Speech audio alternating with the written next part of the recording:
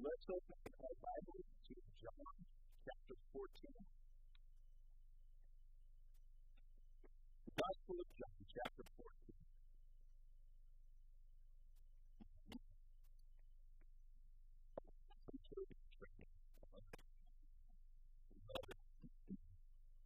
I want to read verses 16 through 17 and then we're going to pray. This is Jesus speaking. He says, "And I will ask the Father, and He will give you another advocate or helper to help you and be with you forever.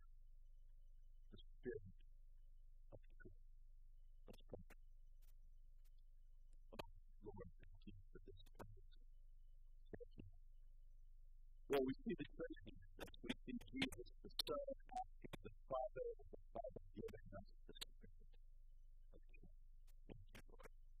Lord, may the Spirit of truth operate in our hearts this morning as we consider your word and consider the Holy Spirit and consider the truth. Do your work at this time. We ask in Jesus' name. You may have heard the guy that got nicknamed Larry the Lawn Chair Man, or Lawn Chair Larry. Lawn Chair Larry. He got that name because he decided it would be really cool to tie some helium balloons to his lawn chair and float above his neighbors. And he just envisioned himself floating over his neighborhood and waving and looking at all the different neighbors and everything. So Larry, the lawn chair guy, tied 46 weather balloons to his lawn chair, strapped them himself in, and had his friends cut the tendons that were holding the lawn chair down. But instead of gently floating above his neighborhood, Larry shot up to 16,000 feet in a moment. 16,000 feet. Just to give you an idea, that is more than 10 times higher than the Empire State Building. Can you imagine being at that height, sitting in a lawn chair? He took a BB gun with him to shoot the balloon, but he was so scared he didn't dare take his hands off the lawn chair.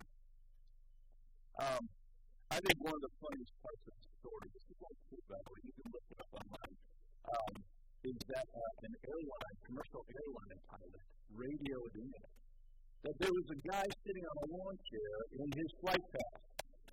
So, and then things did get serious. Launchers don't have a great steering mechanism, so he had no control over where he went. He drifted into a federal airspace, and things they had to actually radio shut down planes. And Larry made it down safely. But the point of this, one of the lessons we can learn is lawn chair Larry ended up in places he wasn't really meant to be. Okay, lawn chair is really not meant to be, taking flight. And what I want to share with us this morning, when we untether our understanding and our experience of the Holy Spirit from the truth of God's Word, we're going to end up in places we're not meant to be. So the title of this message is 3 Warning Signs. We are untethering the Spirit from the truth. We're in the series called Spirit and Truth.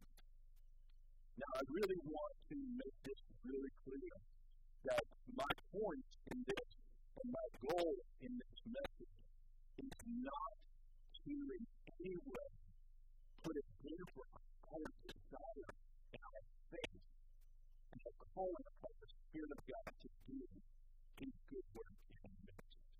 There is no desire in our heart to mock things or belittle those who long for the Holy Spirit. We should all be longing for the Spirit. I believe that there is a rising cry in the church for more of the Spirit's power to work, and that's a good thing. People are longing for the presence of the Spirit. The church not just be a meeting where you go and you hear and you shake hands and you go home. They are longing to engage with God. And next Sunday we're going to talk about the flip side when we untether the Spirit of the truth of God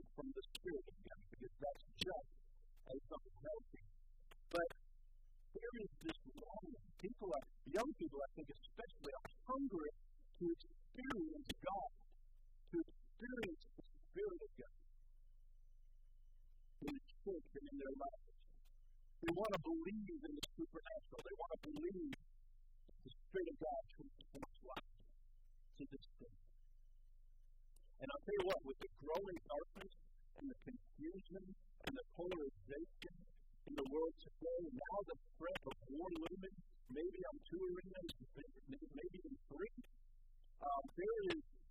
this is a great time to feel our need for the Holy Spirit.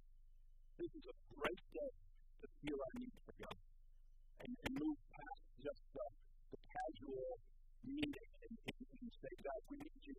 This is a great day for God. The Spirit of God is called the pneuma, or the wind of God, the breath of God. The 19th century preacher Charles Spurgeon said, without the Spirit of God, we can do nothing. We are a ship without a boat. We are a business. So we should decide the Spirit of God to move in a certain way. We should ask Him for the word. But I think the one message is appropriate to present us from what is still in that lady belongs to each other. Or be connected in cases where they are meant to be in the enemy of the Holy Spirit. And I can produce the one steps. And I could go on about that next time. That is 4 points. It could be 2 points. But I think these 3 will give us tools to identify what something we should be hearing more about. Warning sign number 1. And this is in any church, or this is in our lives, or any movement, or any teaching you hear. Warning number 1, focusing more on the Spirit, the Holy Spirit, than on Jesus. Warning number 1. If a church or a movement is talking about the Spirit of God more than Jesus, that gives us a warning sign. Here's one. Jesus taught us the primary work of the Holy Spirit is to glorify Jesus, is to speak of Jesus, is to remind us what Jesus said, to teach us what Jesus said. In John chapter 14, verses 25 and 26, Jesus says this, all this I have spoken while I was still with you. But the Advocate, the Holy Spirit, whom the Father will send in my name, and listen to this, will teach you all things, and will remind you of everything I have said to you. We jump 2 chapters later, John chapter 16. Jesus said this, the Spirit will glorify me. The Spirit will glorify me, for He will take what is mine.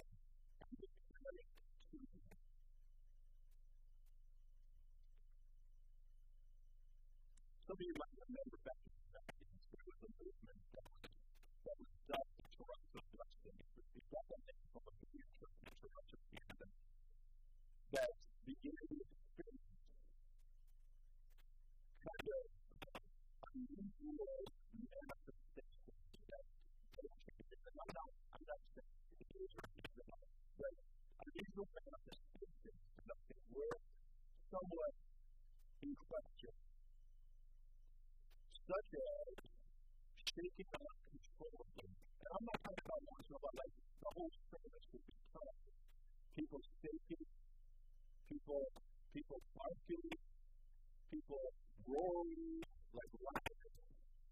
But just kind of unusual things in the name of the Holy Spirit. And during that time, that's how it caught on some of the churches that we had. During that period of time, churches, pastors, I was pastoring a church on the line. We're evaluating this. We're trying to figure out what do you do with this. And we have good friends in Georgia who were part of a vineyard church. And understand that their vineyard pastor was evaluating and trying to figure out what I do this. And so our friends came up to visit us, and we spent hours talking about it and just, sharing our thoughts and concerns and questions. And at one point, this vineyard pastor decided to embrace it, just embrace it. And so within no time at all, their services became, rather than this, like, singing and a message and all that, it became just unusual manifestations. People shaking, people barking, people falling, people acting drunk, all these different things, and that became the service. And our friends called us and they said, this church has doubled in a couple of weeks. Doubled, the size doubled. As people came out to see what was going on, and experience what was going on. And I remember sharing with them that if the pastor builds the work on experiences of the Spirit instead of the Word of God and the gospel of Jesus, it may grow, but it will not be healthy growth. And that church, within a year, closed its doors. So it exploded outward and big, and then exploded inward and ceased to exist. What we win people with is what we win them to. If we win people, crowds are won by weird experiences or getting rich, wealthy, or sensational prophecies, or whatever, rather than the beauty of Christ and the gift of eternal life that He died to give to us. Then the foundation of their faith will not be Christ. It will be other things, some sensational experience. And when they stop having those experiences, they're going to move on to something else. And that's why, if you're familiar at all with the stream of churches that I'm talking about, if I'm not denigrating, many of them are healthy, love the Lord in great faith, love the Word of God, preaching well. But some of the extreme churches, these three, which would probably be more of the charismatic church or the Pentecostal church, some of those churches are always promoting bigger and weirder experiences because people long for, so after a while, speaking gets boring, amen? You hear someone bark, it's like, oh, that's just Jim. He's barking again. And you want more. You want somebody like doing something you haven't seen. You want to hear something you've never heard. We'll talk about that in a moment. But what happens is that God is the limit to what you may attribute to the Holy Spirit. When you are those, your understanding of Him and His work, and who He is, from the truth of God's Word, the sky's the limit, and not in a good way. You can just keep going up and up and up. I remember I shared this before, but I was at a service online where the other thing that came along with this same movement was the teaching based on horrible scriptural study. That Paul says that if you expect, don't be drunk with wine, but be drunk with the Spirit. That's not what he said. He said, be filled with the Spirit, not be drunk of the Spirit. But there was a movement. Some of you might remember this. Literally, I sat this service. It went out for hours. I finally left. But there was some friends where they had people staggering around like they were drunk. And you call a bunch of people upstairs. I do one who was in a party. And they're up there, but they're laughing and they're falling down and they're acting like they're drunk. And while they're doing that, the leader is singing a bar song, a drinking song.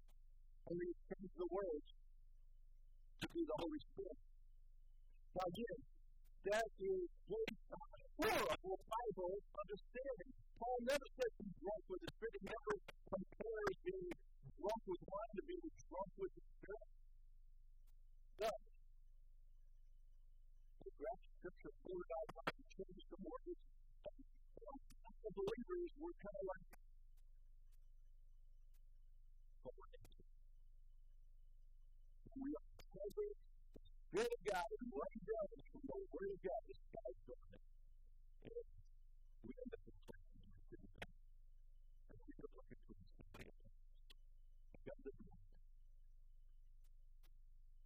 Now listen, I realize somebody might, and I don't know all that kind of thing, somebody might be saying, aren't you just going to question the genuine move of God? is the light. It still is the light. To people like me who sat there, and I was saying critical. I was saying critical. This is not that.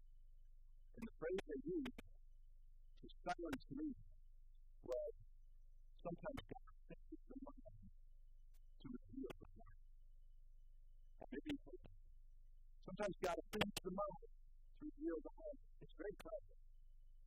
But it's also a praise number. It stops you from thinking critically. It stops you from examining biblically.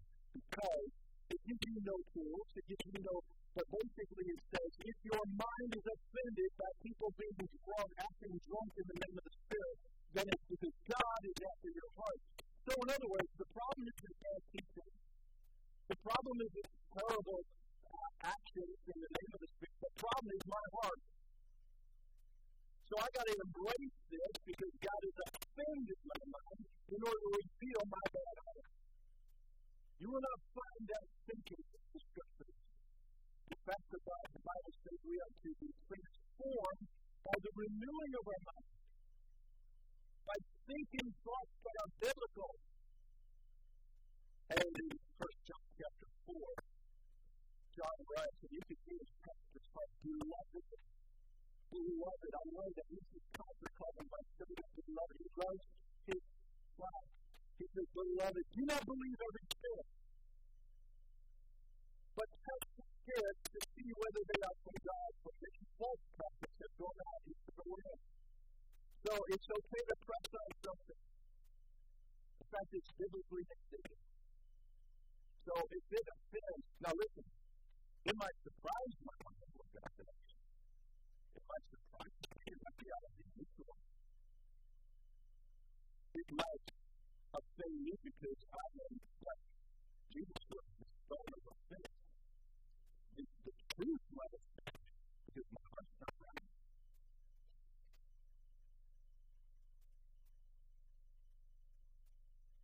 But the Scripture was going to speak to us the truth.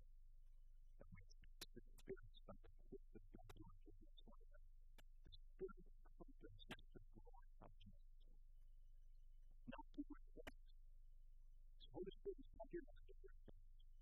His purpose is to glorify Jesus. His purpose is always to build our faith in what Jesus is doing, not on what the Spirit is going to do. And the Spirit is so simply cultivated. He regenerates us. He makes us alive in Christ. He says that He does this supernatural work. But we don't build our faith on our experience. We build it on what Jesus did at the cross. And we see this in the book of Acts when the Holy Spirit poured out in the church powerfully, and the Holy Spirit is doing powerful work. But the result of that is Peter stands up with these frightened disciples who are hiding out in upper rooms, stand up and they preach Jesus and people come to faith in Jesus.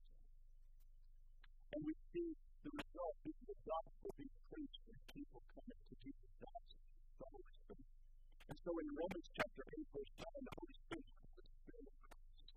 You know why? Because the Spirit continues to minister to Jesus Christ. That's who He is. When Jesus says, I will pray, the Father will send you another. That word another in the Greek literally means another one to one. Another advocate. That's the Holy Spirit. He is the Spirit of Christ. He isn't the weird uncle of the Trinity who comes along and you never know what the Spirit's going to do. You know? So here's the test. If you can't imagine Jesus doing it, you shouldn't be able to imagine the Holy Spirit doing it. Will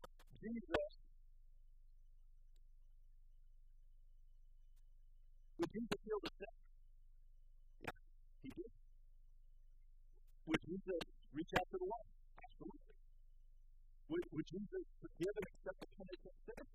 Absolutely. Would Jesus weep or laugh or show deep emotion? He did this quite a bit in the Gospels. We'll talk about that again. Would Jesus command demons to flee? He does it. Would He groan in deep prayer? Absolutely. Would He do miracles? Absolutely. Would Jesus bark like a dog? I don't think so. Would he stagger around like he was drunk? So if you can't envision Jesus doing it, I think it's safe to say we should envision this. The sky is not the limit. By the way, the sky is not the limit with God. In a sense, we can say God can do anything, but really the scriptures say He can't do anything. There are things God can't do.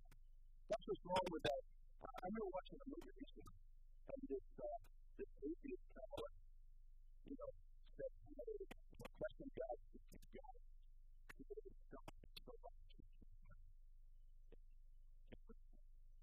And just the slight smile on the people because they really believe it. Really something. I was young as a TV. Like, somebody, please know your Bible. Somebody, please know some theology. The Bible doesn't say God can do everything. Can He lie? No. He can't lie. Can He sin? No. He can't sin.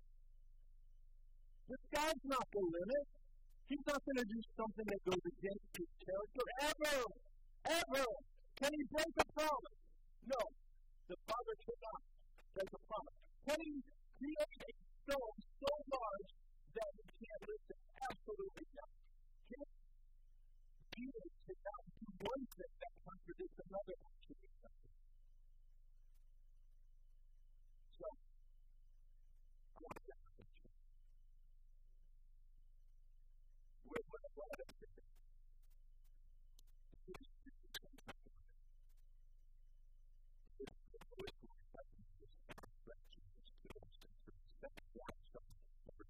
Making the Spirit work more about emotion than about mission. Now, there's a last thing I want to do. Please hear the qualifications. This is important. This is not to deliver emotion. We can need emotion. We've got to use emotional things. Emotions, there are patients that comes with the Spirit of God.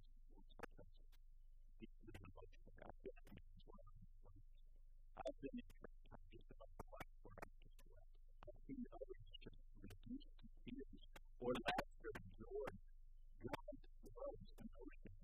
And Jesus was often moved emotionally and by the Spirit. In fact, in Luke chapter 2, verse 21, listen to this. At that time, Jesus, full of joy through the Holy Spirit, full of joy through the Holy Spirit. The Holy Spirit was in him, bubbling up with joy, that I praise you, Father, Lord of heaven and earth, because you have hidden these things from the wise and loving and revealed them to the children. So the Holy Spirit filled Jesus with joy. We see Jesus laughing, we see him weeping, we see him moved with compassion, we see Jesus get angry. And we love the Lord with all our hearts. There's going to be emotion in it. So this is not to in any way question emotions, but we need to be careful we don't measure the power of a movement of the Spirit by how much emotion we get. Or simply by the number of tears or tingles we get from the meeting. Boy, that was a powerful meeting. I cried the whole thing. I felt tingly all the day. So I've seen people cry. I've been the person who cries and gets up not finished. Nothing's finished. So, I love emotions. You want to start crying, cry. Please. But don't gauge the power of the Spirit to move by the tears. Emotion isn't the Spirit's focus. Mission is.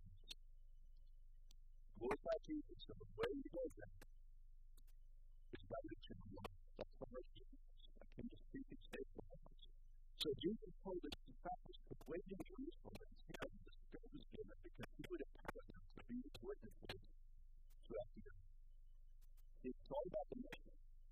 And that's what happened to them in Acts chapter 2. When the Spirit of God was poured out upon 120 disciples sitting in the upper room, praying together, you know what they did do? They didn't stay up in the upper room hugging each other. Come on. Like a baby. This is the most powerful emotion I've ever had. You know what they did? They went back into the streets. And Peter stood up. They were speaking in tongues. Peter stood up. This fearful God who had denied Jesus just a short time earlier. And he preached Jesus so powerfully. 3,000 of them got saved in one day. That's the Holy Spirit. That's the work The mission of the Spirit is to save souls. His mission hasn't changed. There's a guy back in the 1800s, Captain John Walker. And he and his wife Kate were transferred to the Robins Reef Lighthouse in 1885. And John Walker lit that lighthouse up every night to provide a beam of safety to ships that were at sea trying to find safe harbor.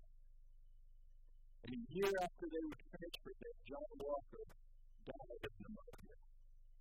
And his last words to his wife were, "May God mind the light, Kate. Mind the light." And he did that for another 33 years. 33 years, making sure every night that lighthouse beamed its beam of safety to lead lost sailors to the safe harbor. It became known as Kate's life, and she was dedicated to minding the light because she was lives depended on it. Jesus said, in the last days there will be two explosions: an explosion of wickedness and an explosion of the gospel. Wickedness will increase, he said, and the gospel will be preached to the ends of the earth. An explosion of garbage and an explosion of grace. And I believe we're living in that time. No prophecies, no predictions. But I believe the clock is ticking. And I heard somebody put it this way. It used to be evil just kind of was there, and then you could kind of stumble on it as you wanted to. But evil has become evangelistic. Evil is out there trying to recruit souls. We see this.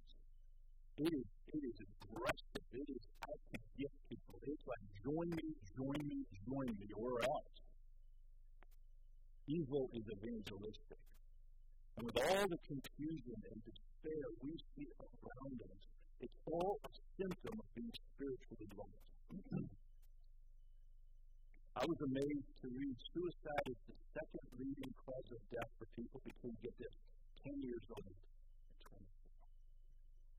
Second leading cause of death. How tragically wrong is that? People are lost. The tinderbox going on in the Middle East right now, the blatant anti-Semitism that's exploding around the world and here in America in that college and university campuses. My goodness.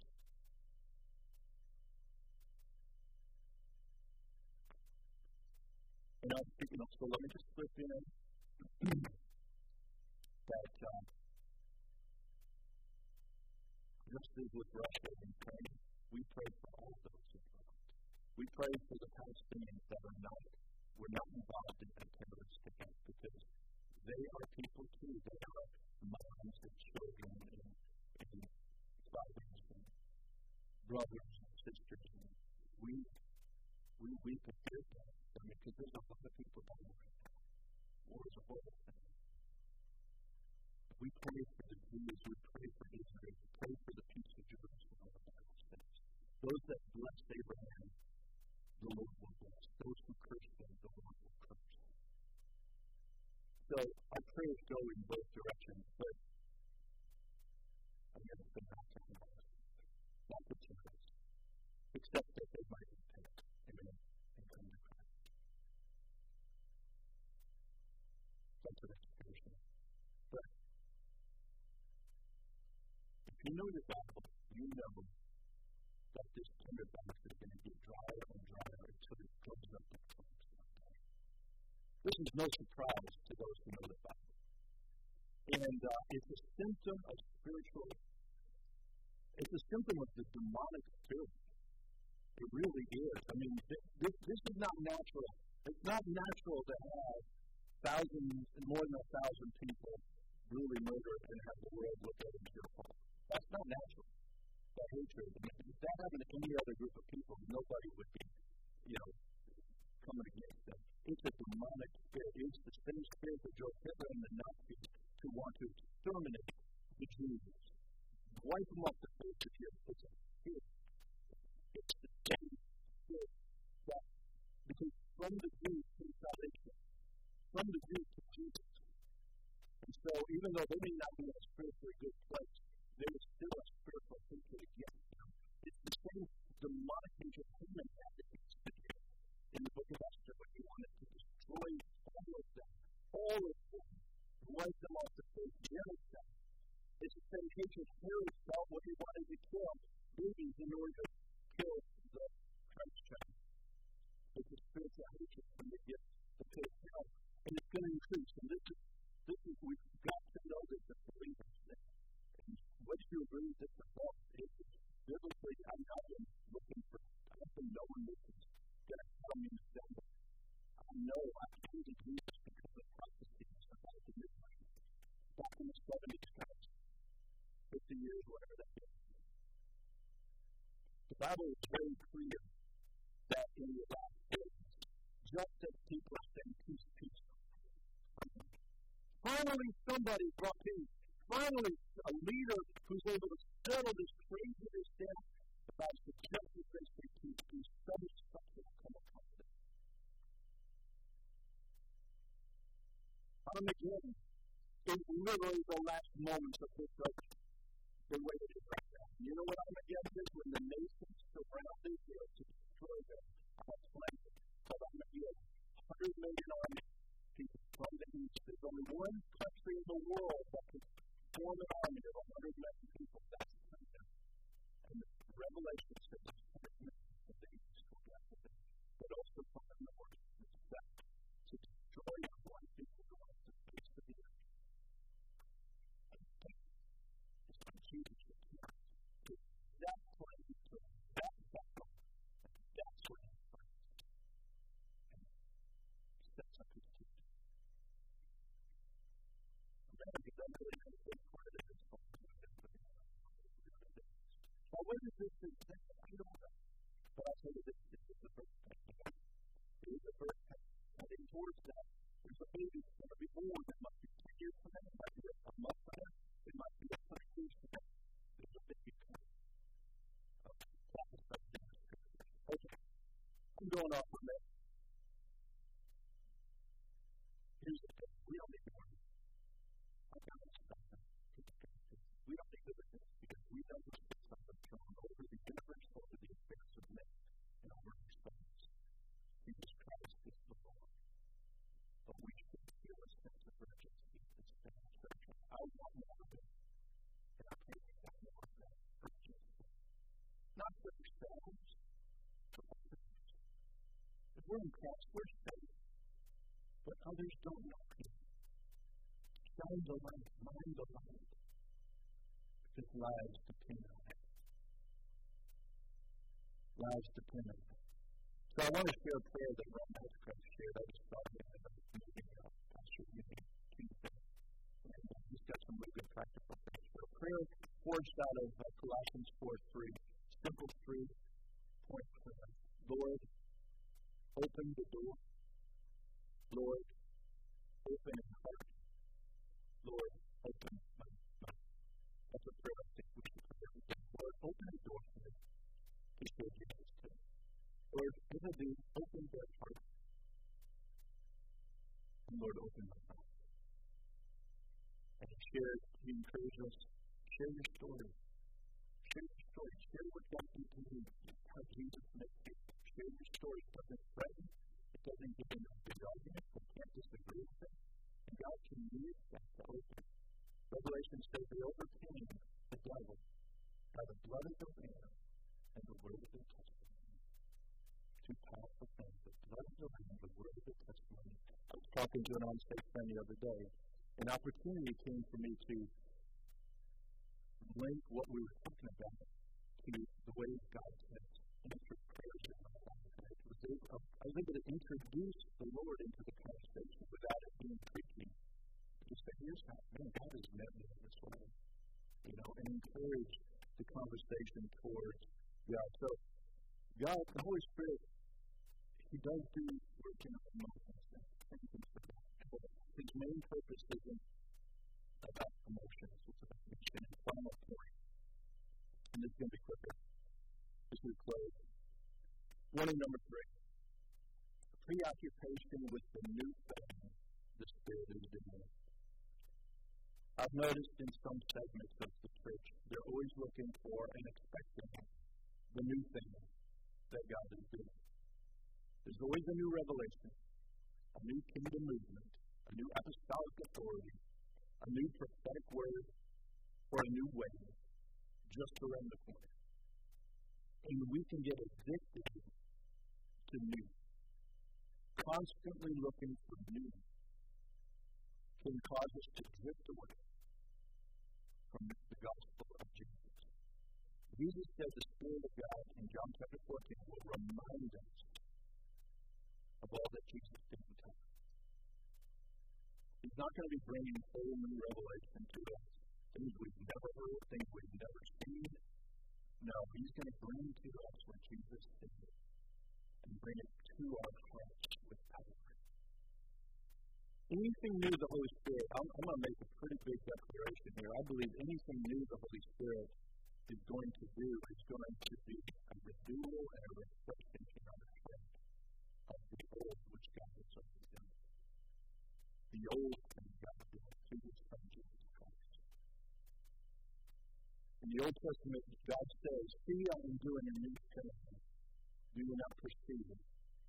I think I've even preached that, but we've got to be careful. Because in context, that new thing wasn't God saying, "I'm always going to do a new thing." It has been pointing ahead to the day when He makes a new covenant with Jesus. Behold, I'm doing a new thing. I am going to take away the commands and give you a promise. I'm going to base your salvation not upon keeping the law, but on trusting my Son. Behold, I'm doing a new thing. Do not perceive. That new thing is still our new salvation in the old story. So God's not against new. He's not against new. We can use new methods to reach people, but always we need to reach them with the old story. Remember that song, "I'd like to tell the story to a new the old story of the gospel." Nothing changes, the message never does. There's no new revelation, but our hearts might be made new to receive the revelation of God with fresh power, with a fresh repentance, with a fresh longing, with a fresh sense of God do this. We need fresh. We need renewed. We don't need new. So as we close, let's pray. And as we pray, let's ask God for greater Holy Spirit. If you walk out and you're thinking, "Boy, I really don't want to be hanging out with the Spirit of God, I just want to forget Him," next Sunday is that message. God, let's long for Him. Because He is good. He is beautiful. He is powerful. He is wonderful. But listen, when I say it's tethered to the truth, it's the Spirit of truth. Jesus tethered them forever. He is tethered to truth. Spirit of truth. It's who He is.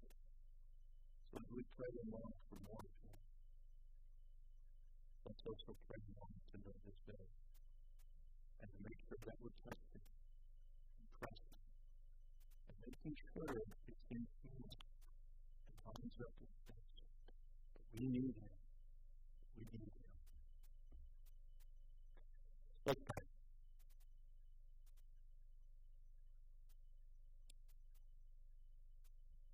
Holy Spirit, we call upon You because we declare on You for You. Lord, we love the beauty of the Trinity. Lord, it's the Father who sent the Son. And the Father and Son gave us the Holy Spirit.